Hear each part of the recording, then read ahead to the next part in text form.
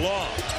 Way outside for the three. It's good. He got it. It's good. And then by two-handed clutch from Brittany Griner. Swing on the rim. They've got a timeout. They don't use it. And yes! The Lumberjacks have done it! Spins. And then he's stuck back by the freshman sensation Smith. Perfect season for Texas. They finished 34-0. The number one ranked team from beginning to end, winning their first NCAA championship. Hello, everybody, and welcome to another edition of the Texas 24 podcast on the Dave Campbell's Podcast Network. I'm Matthew Bruni, and joining me once again is Ishmael Johnson. Ish, I had the best birthday yesterday watching these games. Happy birthday, by the way. Yeah, it was my birthday. You didn't know it was my birthday? What kind of co-host are you? Actually didn't know it was your birthday. This is ridiculous. But yes, it was a great. Yeah, it's okay. It's okay. Yeah, it was a great birthday, man. These two games, I don't need much on a birthday. I went and got some good food and I sat down and watched these games, which were the staggering of these games was ridiculous. Like just all four of them. Yeah. But I'll save my rant. But I'm over here having to watch Texas Tech on the TV and Houston on the computer. You said we were going to start with Houston. Yeah. So I'd say we have an apology to make because all year when Marcus Sasser and when Tremont Mark went out, we were like, oh, this is going to be a good team. You know, oh, yeah, you know, they're going to be fine. They're going to roll through the AAC. Mm-hmm. And we said multiple times, like, I don't know how to take, you know, their record in conference. What did they finish in? 15-3. Yeah, there you go. But we were like, okay, so that's a good record in conference, you know, but the AAC is not that deep. You know, there's only three teams. Really two made the tournament, of course. And so we're like, and then even when they made the tournament, you know, they win the conference, and it's like, okay, cool. And we're like, yeah, maybe Sweet 16, right? It's like, eventually we kept saying not having Marcus Sasser, not having Tremont Mark would catch up to them, right? They don't have that go-to guy. And they just waxed the number one seed, Arizona, and they're in the Elite Eight. So big apologies, because we admittedly did not believe this team had the firepower, did not believe this team had the star power to get it done. And I'm going to stop putting a ceiling on this team, because right now, this is just a machine. You saw last night, Jamal Shed just like absolutely being a floor general that I was hoping he could be this year, but I didn't expect him to be, because, Tremont Mark was supposed to be the guy. And I thought Kyler Edwards coming in from Tech would be kind of the de facto guy, in their absence. And the breakout guy has been Jamal Shed. Like he's the way he's commanded the floor has been insane. That when Houston did slip up a little bit in the late second half, it was because Jamal Shed was turning the ball over. Like that was the only reason like Houston had or Arizona had those little turnovers when they activated the press, and a lot of that whole game went through Jamal Shed. Like Colorado, he finished with a game high 21 points, 6 assists, and I mentioned those turnovers late. He finished with 5, and so. Yeah, I don't know. He's been the breakout star. This is like a personal, really cool for me to see personally too, coming from, he's from Maynard, Texas. So like, that's my hometown. So like seeing somebody like that do it on the big stage, especially because the last time he was in San Antonio, Maynard lost that semifinal to Mansfield Timberview. And so seeing him get that redemption chance on the biggest stage is just insane. And it sends Houston to another Elite Eight. Yeah, I mean, I have so many thoughts at this point, because so starting with the basics, Houston beats Arizona 72-60, and it was a game they controlled basically. Yeah. I mean, there was very little doubt throughout the game that Houston was in control. Like we always were like waiting on Arizona to make a run, but they never did, and Houston was just dominated. They just dominated the game against what a lot of people thought was the best team in the country. Gonzaga, Arizona, 1 and 2, 1A, 1B, best teams in the country. Houston, like you said, without Sasser, without Mark, we said multiple times, probably Sweet 16 ceiling. We said, they were 0-4 in quad one games before beating Memphis in their tournament. Yeah. So we had some like reasons to have some, trepidation. The committee thought so. The committee gave him a 5 seed. Yeah. The committee gave him a 5. What other team can go, 32 and 5. Yeah. 32-5 coming off of a Final Four run last year and get a 5 seed. The committee was like, yeah, it's great, but Yeah, and then all the Ken Palm, all the net rankings and everything, they were top 5 in all of them. And so we knew this team was good, but we just kept saying that their ceiling wasn't as high. Mm-hmm. And it felt like an obvious statement. You lose Marcus Sasser, you lose Tremont Mark. There's no way that this team continues to uphold that standard that they built last year and that they built in the non-conference season. Yeah. And like we said, the ratings were going to stay the same because they were beating American Conference teams just, with ease. Mm-hmm.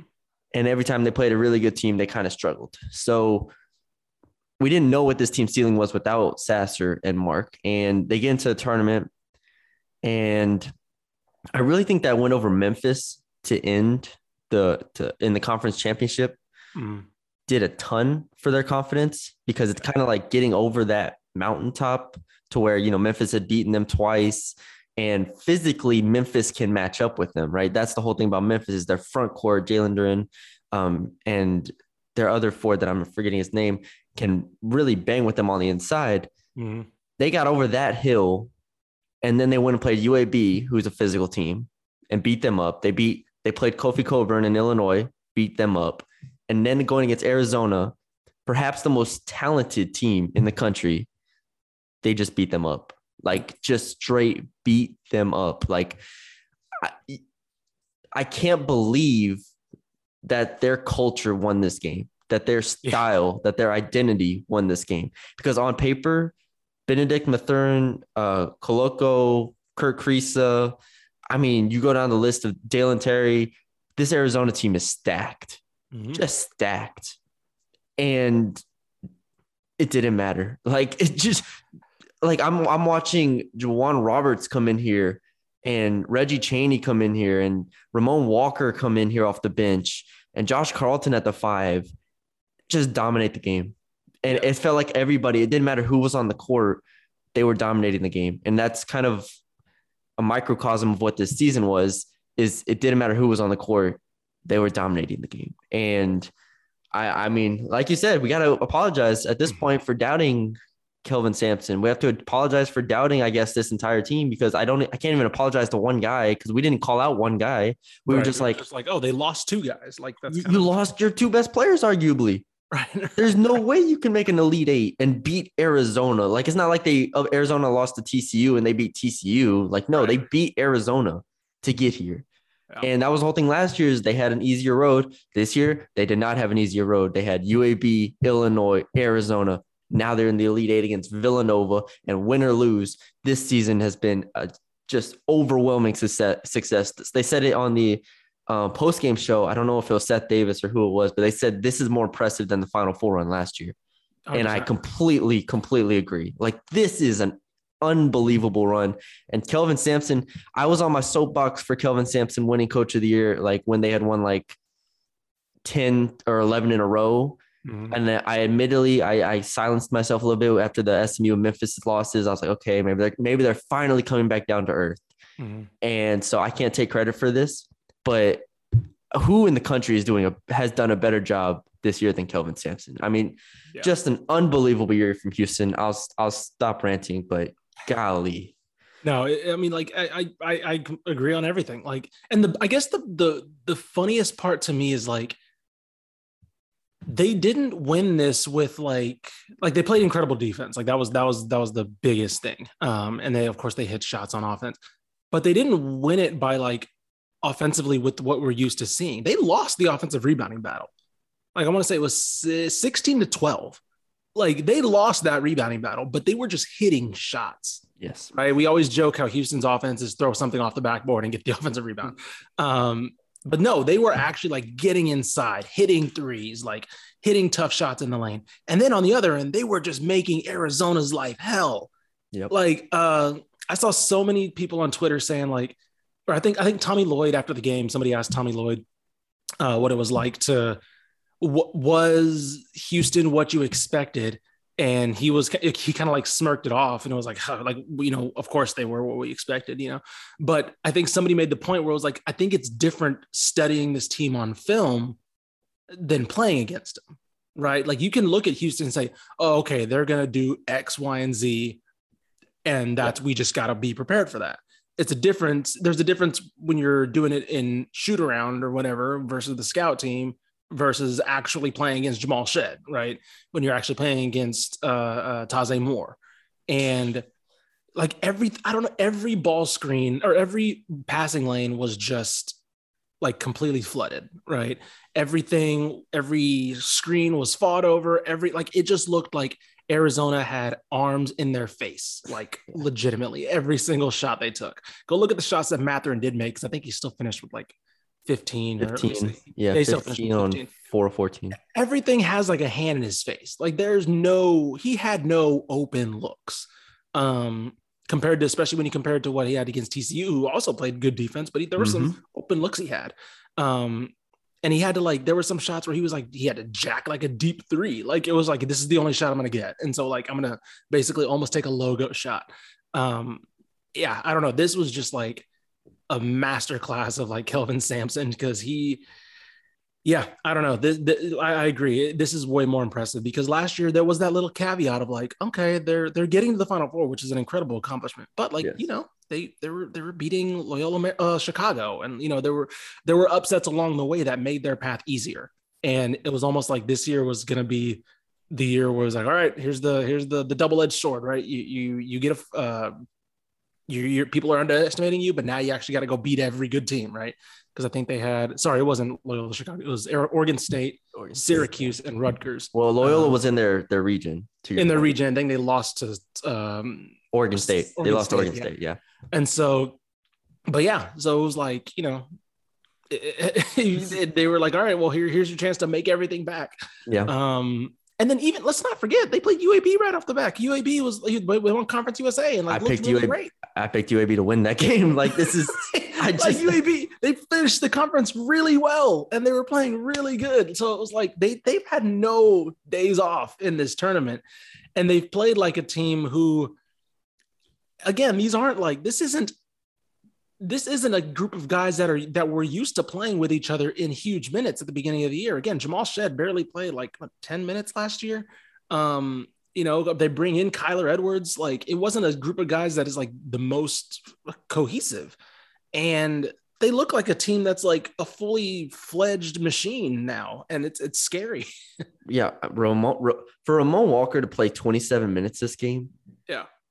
And I think Ramon Walker is their worst rotation player. I mean, he's a freshman. I mean, you bring Juwan Roberts, Reggie Chaney off the bench. Those are two guys that I am very impressed with. And Ramon Walker, while he's obviously not bad, but for him to play 27 minutes and Taze Moore to play 17 minutes with foul trouble, I mean, I feel like that kind of tells the story. Again, it doesn't matter who's on the court for this team, whether it's Taze Moore or Ramon Walker, like they just play the same the whole time.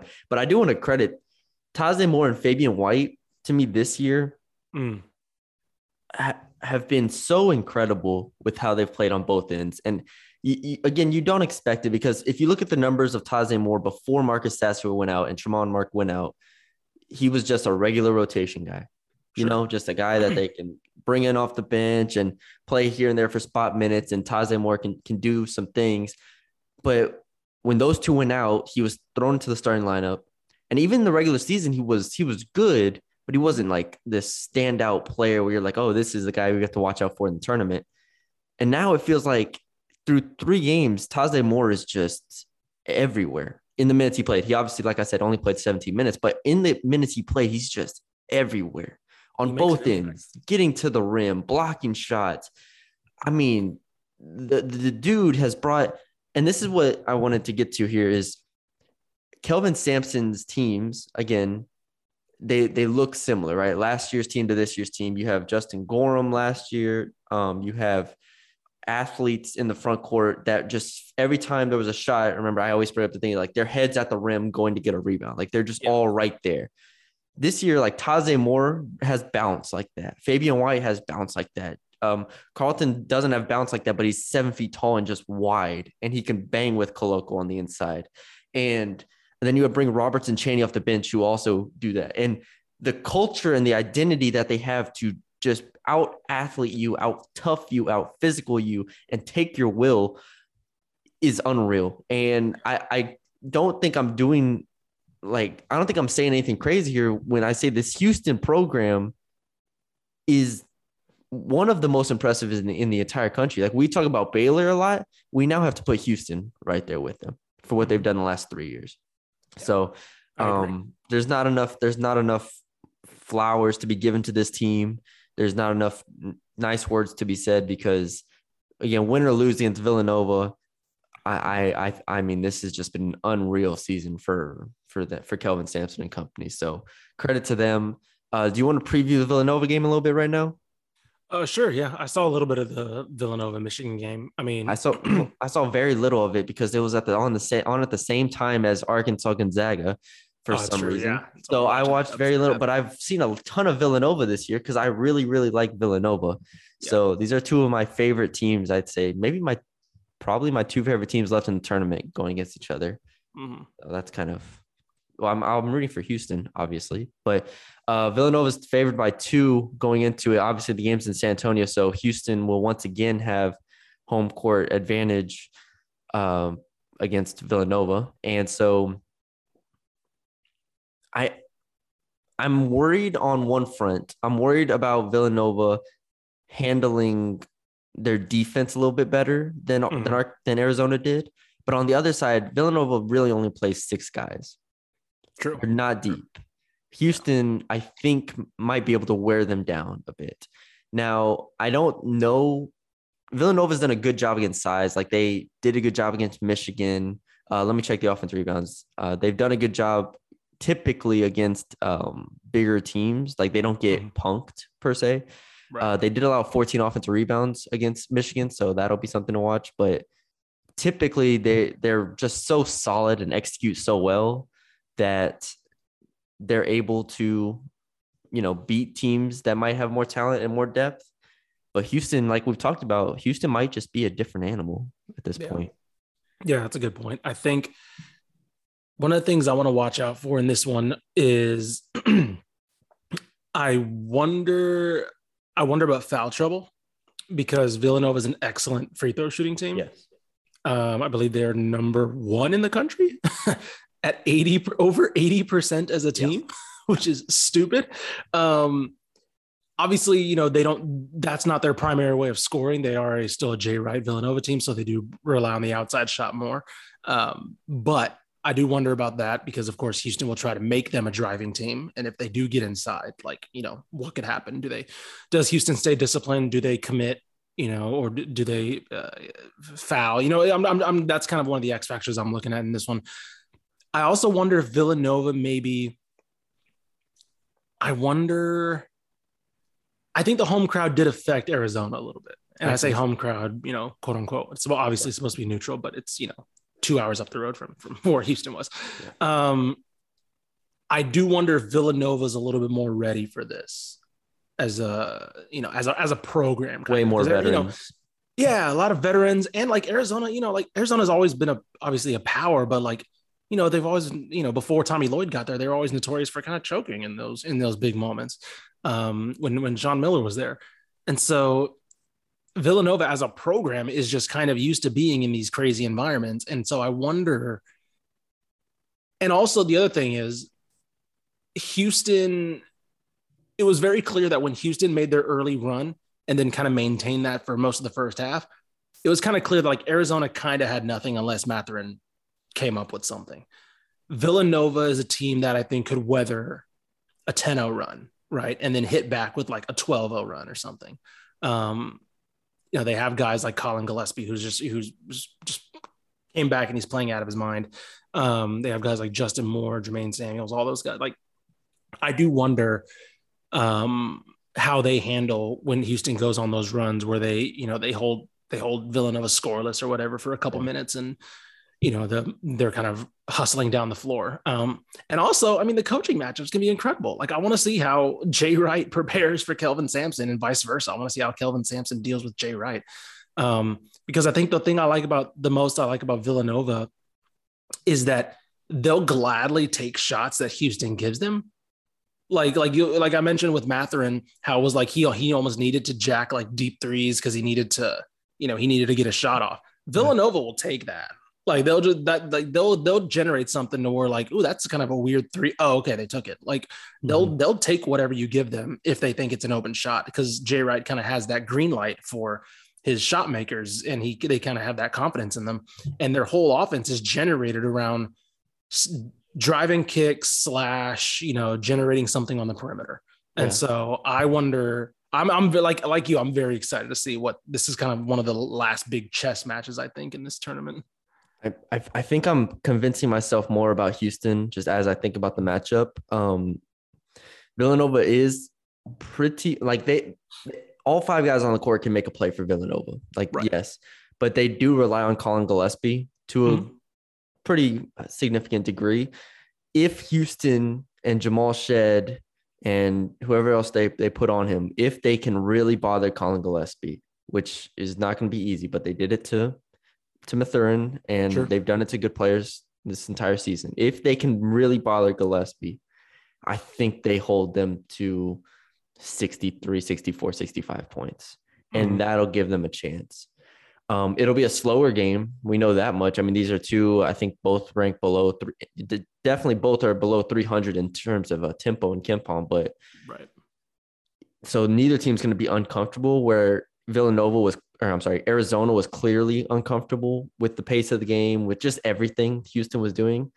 Villanova will not be uncomfortable, but Houston defensively could make Gillespie's life hard, and that would be a huge deal because nobody's been able to make Gillespie's life hard. I mean, watching Ohio State and a little bit of the Michigan game and the Big East, I mean, Gillespie's just he's really, really good. So that'll be my X factor. Yeah. I'm like you. This is my most anticipated matchup of the Elite Eight, pending what happens later today and the rest of the Sweet 16 games. This is going to be, I don't know. I can't wait to see this, because I think this might be also like I'm trying to remember who's left, but this might be the best coaching matchup we have left, I think. We have Coach K is still in the bracket ish. Do you understand that?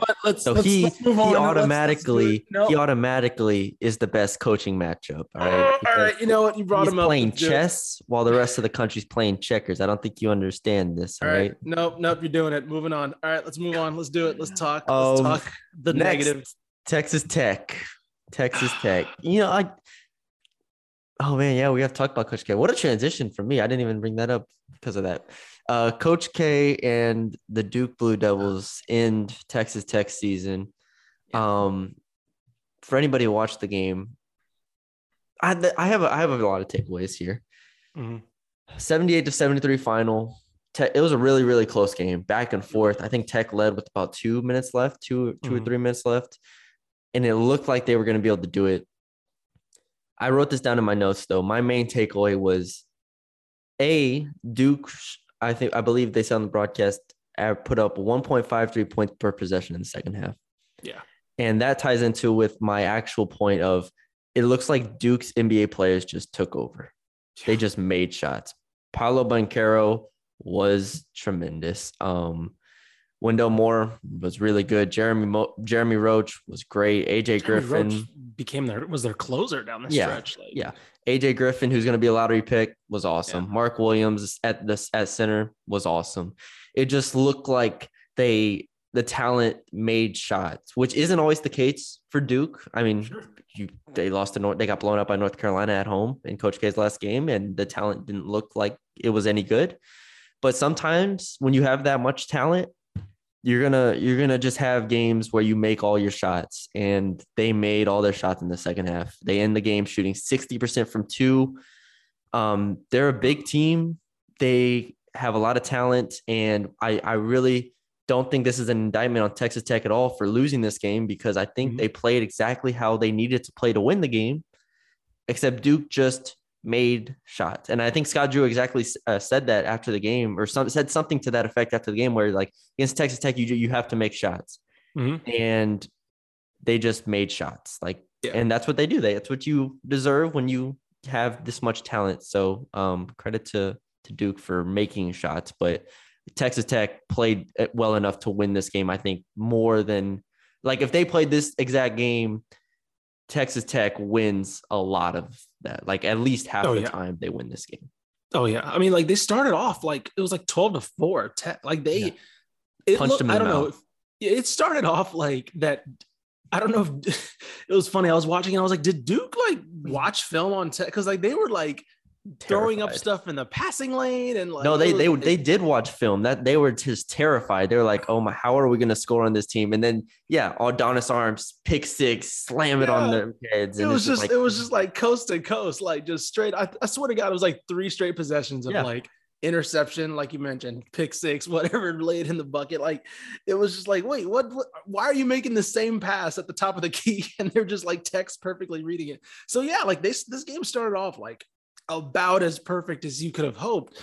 And yeah, it's like almost like it feels reductive to say, but that's what it like. Duke made shots. Like I remember it was 68-66. And Paolo Banchero nailed a 3 in O'Banner's face and to take the lead. And that was basically it. Like at that point, it was Jeremy Roach's show where he was hitting everything in the lane. I forgot who number, I'm trying to think. Was it was it Griffin? 15.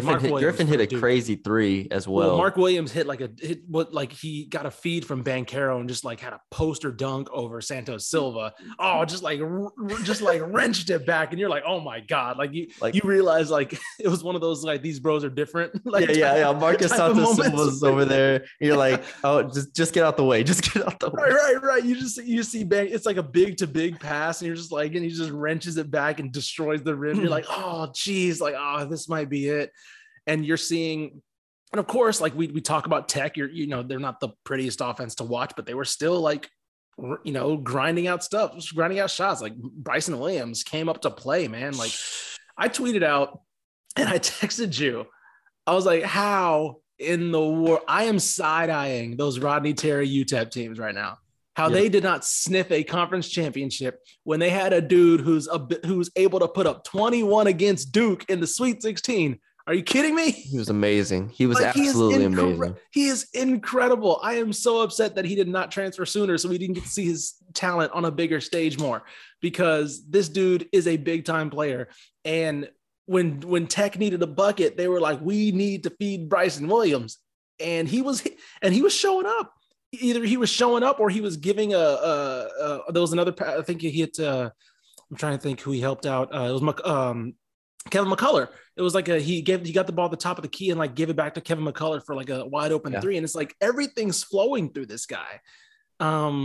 And then like, it basically came down to Tech had Bryson Williams and Duke had like 3 players. 3 NBA dudes. You're just like, oh, okay. Bryson Roach, like there was a couple shots where it's just like, I don't know what you do, because Jeremy Roach isn't their go-to guy. Yeah. And he was still showed like his ability to just like, I think he had like ISO on Bryson Williams a couple times, and it was just like, dribble, ISO, step back shot. And I was like, I don't know what you do. Yeah. We joked about this off air, but Duke went to a zone in the second half and stayed in the zone the entire half.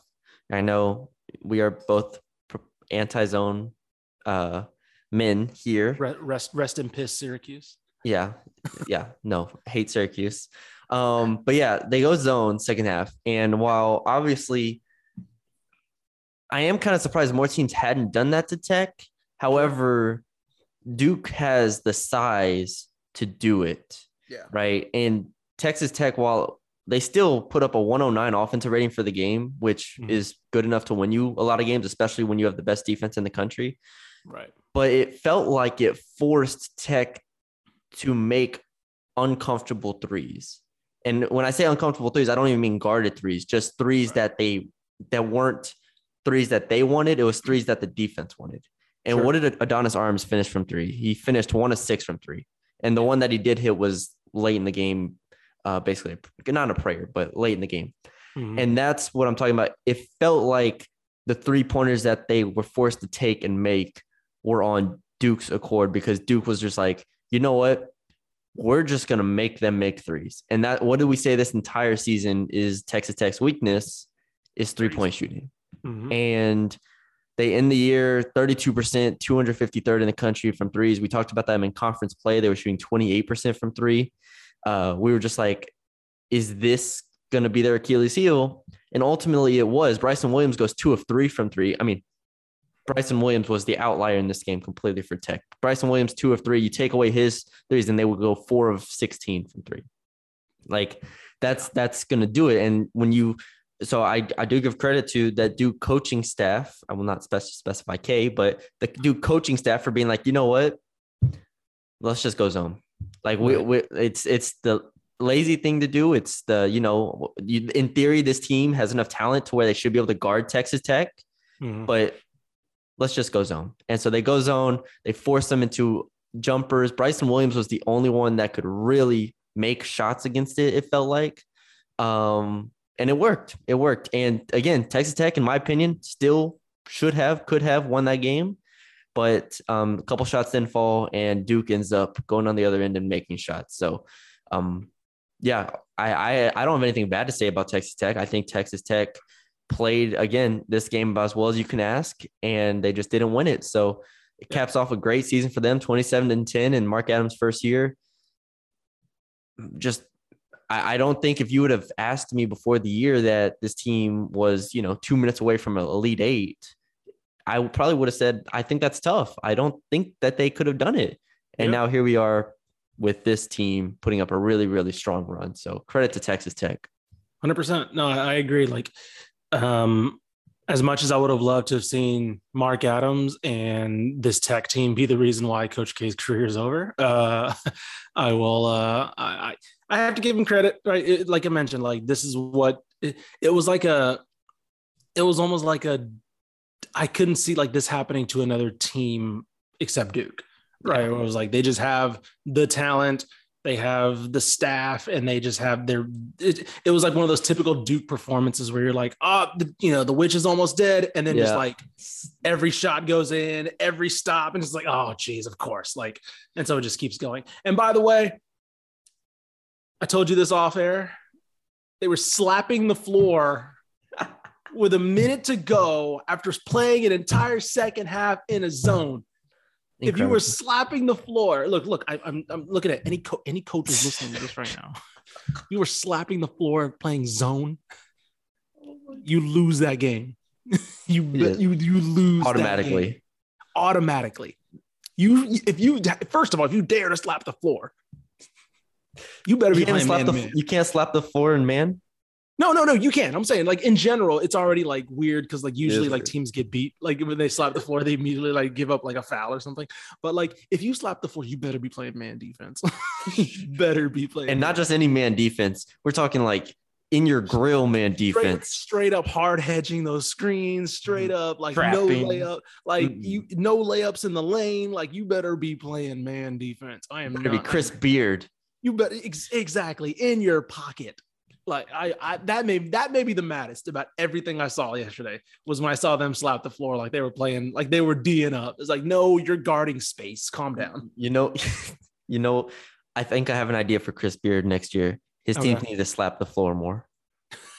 Like just embrace the hate. Yeah, embrace them just being this like complete defensive culture and just be like, you know what? I don't care how much talent we have on this team. You will slap this floor and you will play defense. Because I just don't think they really understood what he was about this year. He says, no, you're gonna slap the floor, damn it.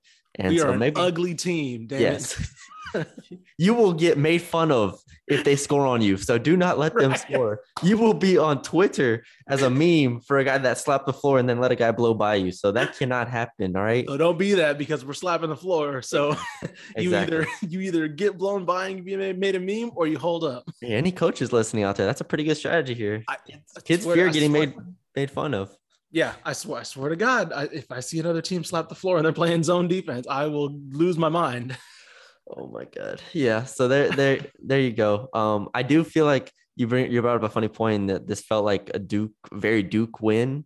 I imagine this is what it felt like in like the 90s when you were just like all these teams just throwing great teams at them and somehow Duke wins on some ridiculous stuff. But yeah, great season for Tech. We won't spend too long on it, but yeah, number 7 in KenPom, they end the year. Just man, number 1 overall defense and number 1 overall defense. What a year. All right, let's quickly preview this Texas Ohio State women's game because unfortunately it's not Texas versus LSU, but it is Texas versus Ohio State. Deservedly so. Ohio State beat LSU soundly, and LSU was hobbled. So yeah, I'm kind of concerned on one front because Ohio State can shoot the ball. They might have a backcourt. Their backcourt can just shoot the lights out. They have one girl, and I don't remember her name, so I'm sorry if I should remember her name, but I think she was number 24, if I remember correctly. LSU was face guarding her. They were doing the old like JJ Redick, Steph Curry type thing where like you can't catch the ball, and she did catch the ball, and she made 3. I think she went 4 or 5 from 3. Like it was the most beautiful stroke in the women's games I've ever seen. Like maybe just in basketball in general, but it was amazing. So yeah, credit Ohio State. I think she shoots 47% from 3 on the year, 45% from 3 on the year. So yeah, stick Audrey Warren on her or somebody. I'm trying to think. I wouldn't put Rory on her. I was about to say, no, I wouldn't put Rory on her. That's too much energy. But yeah, just put someone on her. Don't let her catch the ball because she catches the ball. It's good. I mean, honestly, probably Joanne Allen Taylor. Joanne Allen Taylor. There you go. Yeah. I like that.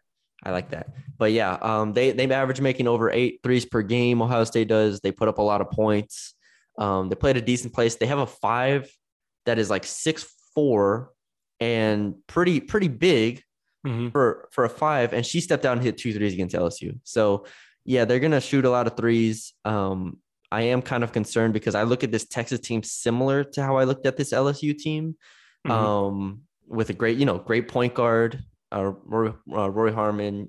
Don't shoot a ton of threes, but can make some and rely on their defense.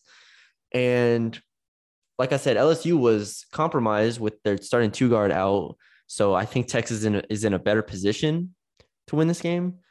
But Ohio State can score the ball. They can score the ball. So that's going to be my biggest thing is we're going to see, can Texas take them out of their system, take them out of rhythm? I don't have the stats up in front of me, but that was my assessment of Ohio State in watching them in one game. Yeah, I wonder how, I think this is going to come down to Texas not being, not having one of those slumps on offense. Because I think, I don't want to say they'll be able to shut down Ohio State because that's obviously not, it's going to be hard to shut them down. But if they can play them to like an average game and where Texas is giving up, a little bit more than they're used to on defense, I think Texas has the firepower on offense to kind of make this make the difference. If Rory Harmon continues to play the way she's been playing in the tournament, like I think Texas can win this game. I do like what you mentioned about the shooting for Ohio State. I think that's obviously going to be the biggest factor, but I think Rory Harmon, I mean, going back to the tournament, let me see, 16 points against Kansas State, 30 against Iowa State, 20 against Baylor, 10 and 11 against Fairfield and Utah. And in those same games, I believe she also had 11 assists, 8 assists, 5 assists. She's back to her early season form. And I think she's going to be the big key in this one. If they can just find, if she can kind of get in the lane and help create, I think this game could be theirs for the taking. I think that LSU was the worst matchup for Texas. So I think that although Ohio State's not going to be a cakewalk, I think they definitely would have preferred this game because I think it's easier for them to prepare for more perimeter oriented teams. Yeah. You bring up a good point. Yeah. Sorry to interrupt. I was just thinking about this while you were talking. Because we have seen them beat Iowa State, right, multiple times. And I think from a perimeter perspective, they do a good job against perimeter teams. So yeah, I do want to say that building off of your thing. And also it's number 24 for Ohio State. Vic, if you're listening to this, 24, don't let her catch the ball. If you haven't watched film yet, I watched film for you. All right. Just give me a call. All right. There you go.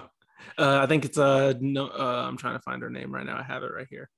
Taylor Mixell. Yes, Taylor Mixell, and Like she's shooting 47% from three. I told you. That bro. is stupid. So I definitely say that's the one to guard. Almost 8 attempts per game. Oh my God. Ripped my heart out. I will gladly face guard her for the whole game. Yeah, I won't care. Like JC Sheldon could go off for 30 and I won't care. Yeah. It's like as long as she doesn't get 20, Mixell doesn't get 20, I'm okay with that. That's fine. Yeah, I will gladly face guard her. I just want you to see her shot when she, and it's pure. It's pure, beautiful. pure. She hit one like kind of turning, like coming off a down screen and just like kind of like in the, like her feet weren't completely set yet. And she just like turned and hit. Ooh, I was like, yeah, she's good. One of my simple basketball pleasures is like a good jump shot form. Like that is like, there are very few things I like watching more than like the pure form. Like JJ Redick's one of my favorite players ever. Just because like I used to, in college at the rec, I would always like just try to see if I could mimic that perfect form. He could not.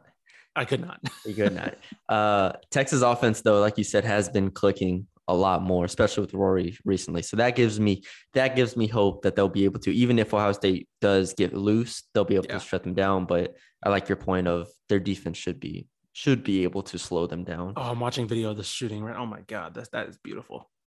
Send it to me. What? Why are you hogging it? What is this?